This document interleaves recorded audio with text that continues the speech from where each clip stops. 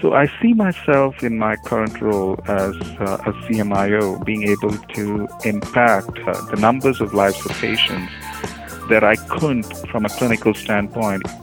Hello, and welcome to the HIMSS Health IT in Action podcast series. I'm Eric Bailey, your host for this series and project manager for digital events and video at HIMSS Media. You can find our podcast at www.hims.org/podcasts under the series name. Our guest for this episode is Dr. Vikram Kumar, Chief Medical Information Officer at Arrowhead Regional Medical Center in Southern California and practicing pediatrician. ARMC services the safety net population in California's Inland Empire, where population health measures lag behind the state's other regions. In his current role, Vikram provides oversight on all clinical informatics initiatives at ARMC, including EHR, data analytics, lean IT process improvement, outcomes improvement, and P4P programs. He is also a clinical assistant professor with Western University of Health Sciences, where he will be teaching a master's course in clinical informatics in the fall of this year, 2016. Prior to working at ARMC, Vikram used to work with Sutter Health in Northern California as a physician informaticist and pediatrician. His professional interests include patient safety, quality, patient engagement, population health, clinical informatics, pediatric asthma, and pediatric ADHD. He is involved with multiple professional organizations such as AAP, ACPE, CHIME, and HIMSS. To start things off, I asked Dr. Kumar what role informatics plays in his day-to-day routine.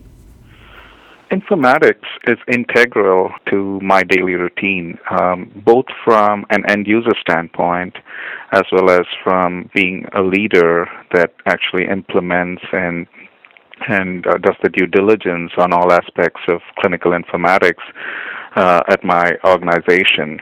So as an end user, for example, I still do inpatient and outpatient clinical care, which means I have to embrace technology as a part of patient care, both at a clinical level, which means at an encounter level, as well as from consuming data and analyzing data from a population health level as a physician. For example, I'm a pediatrician by training.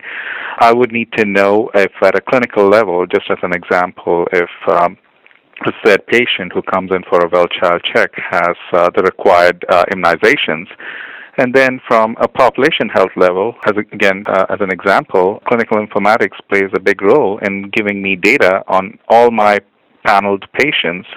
For example, if I have 1,000 patients in my panel, I would need to know which of those patients are meeting the immunization requirements based on their ages. So that's as an end user. And from being a leader on the health IT side, I would like to know how my end users perceive technology. I would like to know how my administration perceives technology.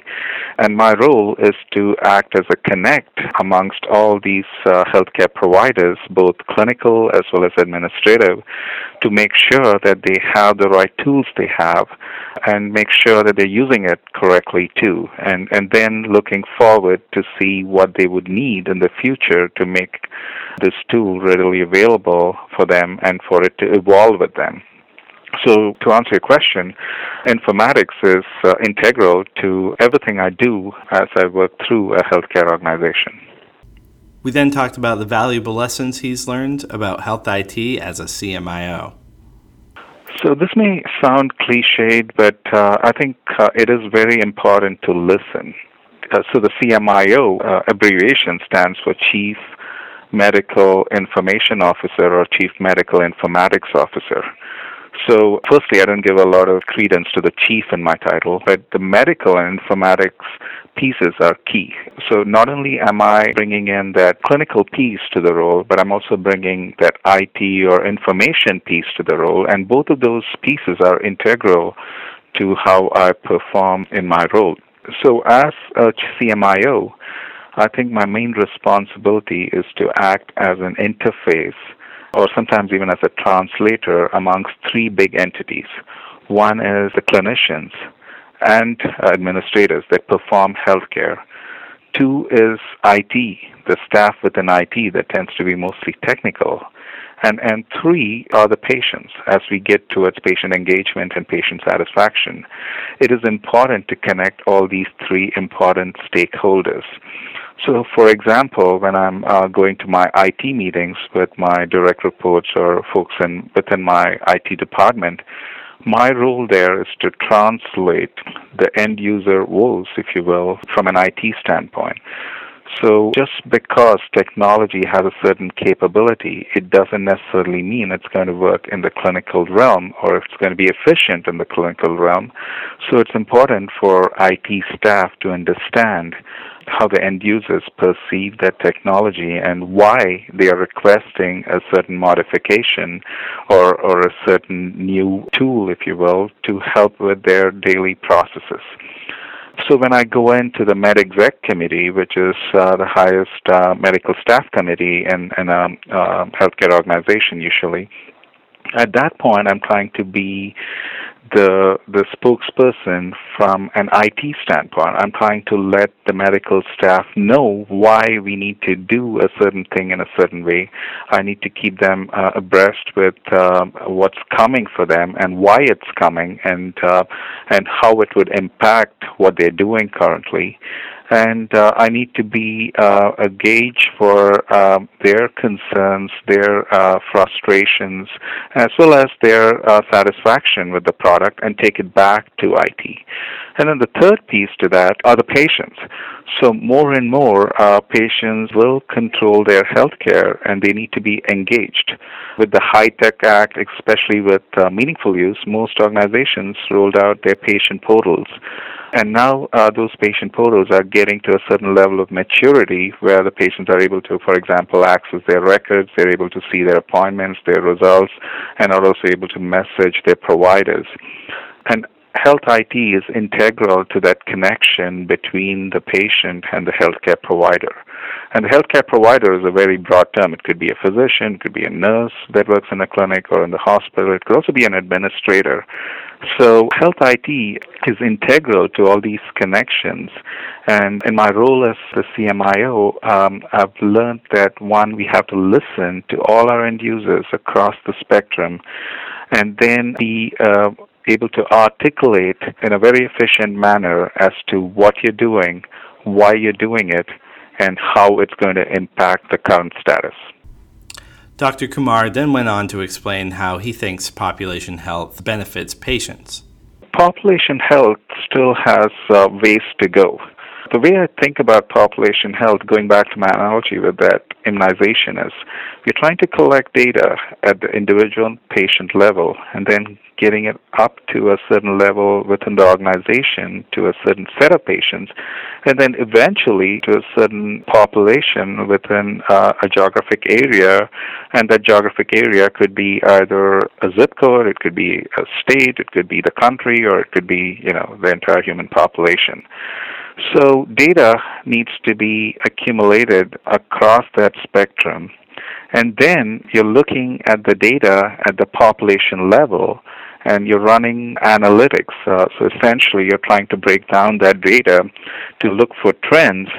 And the next step is to then predict some outcomes and risks based on those trends, as well as drive guidelines and policies to prevent those risks from becoming actual events. So it's a cycle. What would happen then is you run these analytics on the data that's from a population standpoint, and then you tie that back. If you're doing a study, for example, you're looking at a group of patients based on a hypothesis, again, based on the data that you have, and trying to come up with some explanations and best practices. And if you find out that what you're trying to do actually works, then you bring it back to the patient. We've had some recent public health emergencies, even at the global level with Ebola and now with Zika. So you start collecting the data at the individual patient level. You go up and look for trends, and then you find out what's causing that issue. And then you get to doing some studies on that. For example, you're looking at vaccines, you're looking at preventing mosquitoes from breeding, you're looking at public health, you're looking at water sources and sanitation, and so on. And then you bring that back. For example, if you're studying a vaccine, you study it on a group of people, and if it works, then you push it back to that patient that was part of that data collection. And hopefully in this life cycle of this, it will actually make an impact to some of those patients that were initially impacted by that disease or that condition. So that's where population health is. And tied to that, at least in the United States, historically, the last 40, 50 years, we've been reimbursing providers based on encounters, the so-called fee-for-service. Now, with limited pool of dollars, as well as the need to further improve quality, the reimbursement for providers is increasingly shifting to pay for performance or value-based purchasing, which means that providers are not just being reimbursed for just seeing the patient. In fact, they're going to be increasingly reimbursed for improving the outcome of that patient. So that ties into population health as well, because now the providers are held responsible to do a few things. And then taking it up a notch, you already have some employers making the patient, who is their employee, responsible too. For example, BP gives out Fitbits to all its employees, and it tracks their activity level. And if they hit a certain level based on their steps, then they get a discount on their health insurance premiums. Cleveland Clinic, for example, doesn't allow its employees to smoke, and so they get a nicotine level on any prospective employees, and if it doesn't meet their requirements, then that prospective employee doesn't get a job offer. So that's holding the patients accountable as well. So population health is not just health IT or data analytics, it's also all these stakeholders. But what's integral to population health is IT. That's the backbone of any population health measure, be it for data collection through the EHR, be it for data analytics through data warehouse, and even for predictive modeling tools that are an overlay to that data analytics to actually look for trends and then actually predict some risks and outcomes so that resources can be concentrated on these high utilization patients. In 5 or 6 years' time, I anticipate that this would be more real-time. This would be more engaging of healthcare providers, and it would be normal for these healthcare providers to do this. Certain organizations which are very integrated, such as Cleveland Clinic, Sutter Health, Kaiser, Mayo Clinic, already do that, but they're also able to do that because their patients are highly integrated to their systems. They see their PCP within the system, they see their specialists within the system, and oftentimes they're getting their medications within the system as well. So it's very easy for them to get to all the data points. Where institutions struggle is when these patients are not having all these encounters within the same system. So, for example, if, say, my organization is going to get penalized on readmission, which is if a patient comes back to the hospital within 30 days of a previous admission, sometimes we do not have the control on what the patient does following their discharge from the hospital.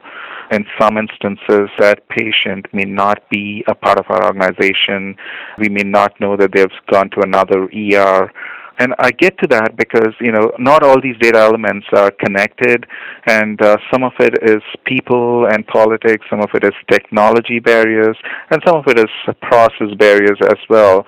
But in the next 5 years, especially with CMS and ONC pushing for interoperability amongst health IT software, including EHRs, there's going to be more data sharing, and there's going to be aligning of all these political goals to get to better data analytics.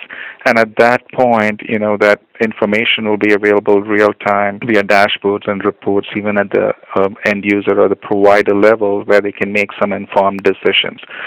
So the way I think of population health is more of a process, and it's going to evolve with time. And all the stakeholders, healthcare organizations, administrators, providers, including physicians, and then finally patients as well, are going to have a role in it to play and are going to be held responsible. The real outcome is you want to see increasing lifespans, and that's going to happen. And data and health IT is, I believe, key to it. And finally, we asked Dr. Kumar what his experience was in applying the value of IT, something abstract and personal, to actually improving patient care. So I see myself in my current role as CMIO being able to impact the numbers of lives of patients that I couldn't from a clinical standpoint, even with a lifetime of a clinical career. So, for example, if I saw patients on a day-in, day-out basis, I'd probably be able to make a difference in about 30 lives a day, 40 lives a day max. But when I'm working with some of the initiatives with health IT, such as population health or even the EHR itself, we're talking hundreds of thousands, if not millions of lives that are impacted with one change. And so I see, even though I'm more an administrator now, as a physician, I see the value of IT in improving patients' health. As a practitioner, one example as I was thinking through this is a couple of years back, we had just rolled out this patient portal where the patients could message providers. One of my patients needed a referral to a neurosurgeon, and I'm a pediatrician, and so this was a young patient, and obviously this is something that scares families. The patient's family did not get the FaceTime that they expected with the specialist. I think the specialist gave them the information they wanted, but did not hold their hands as much.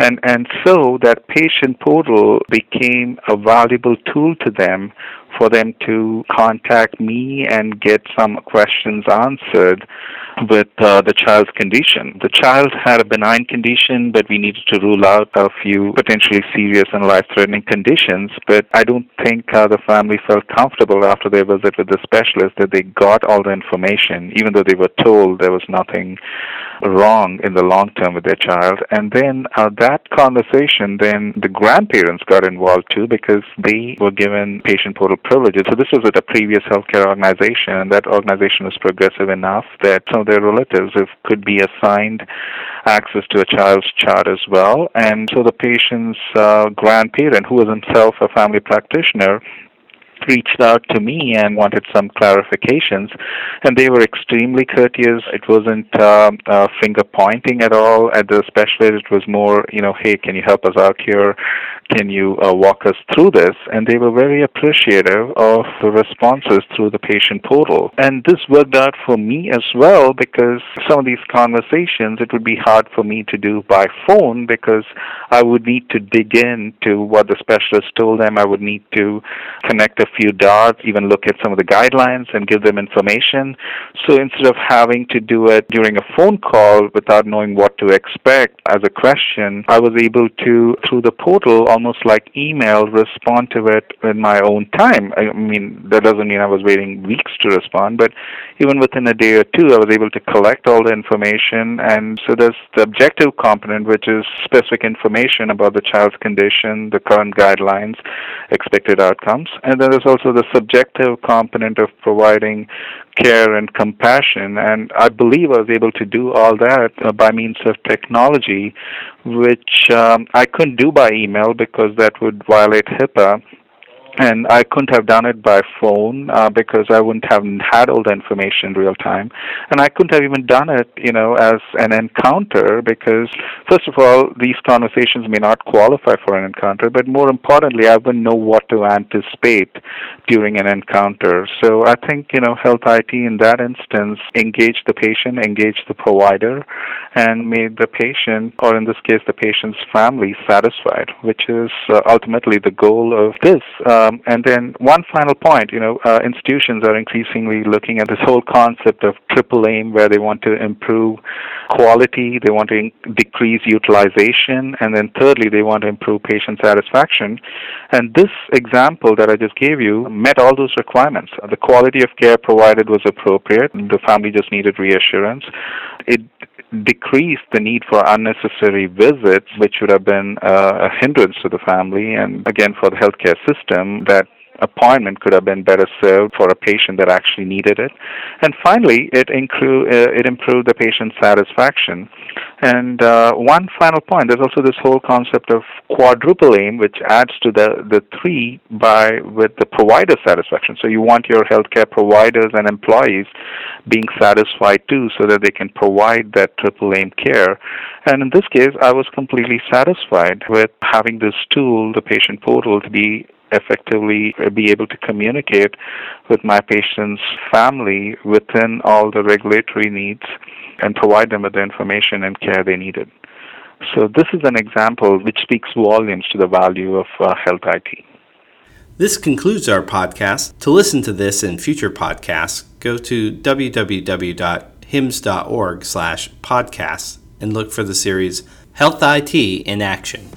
Thank you for listening to this HIMSS Health IT in Action podcast.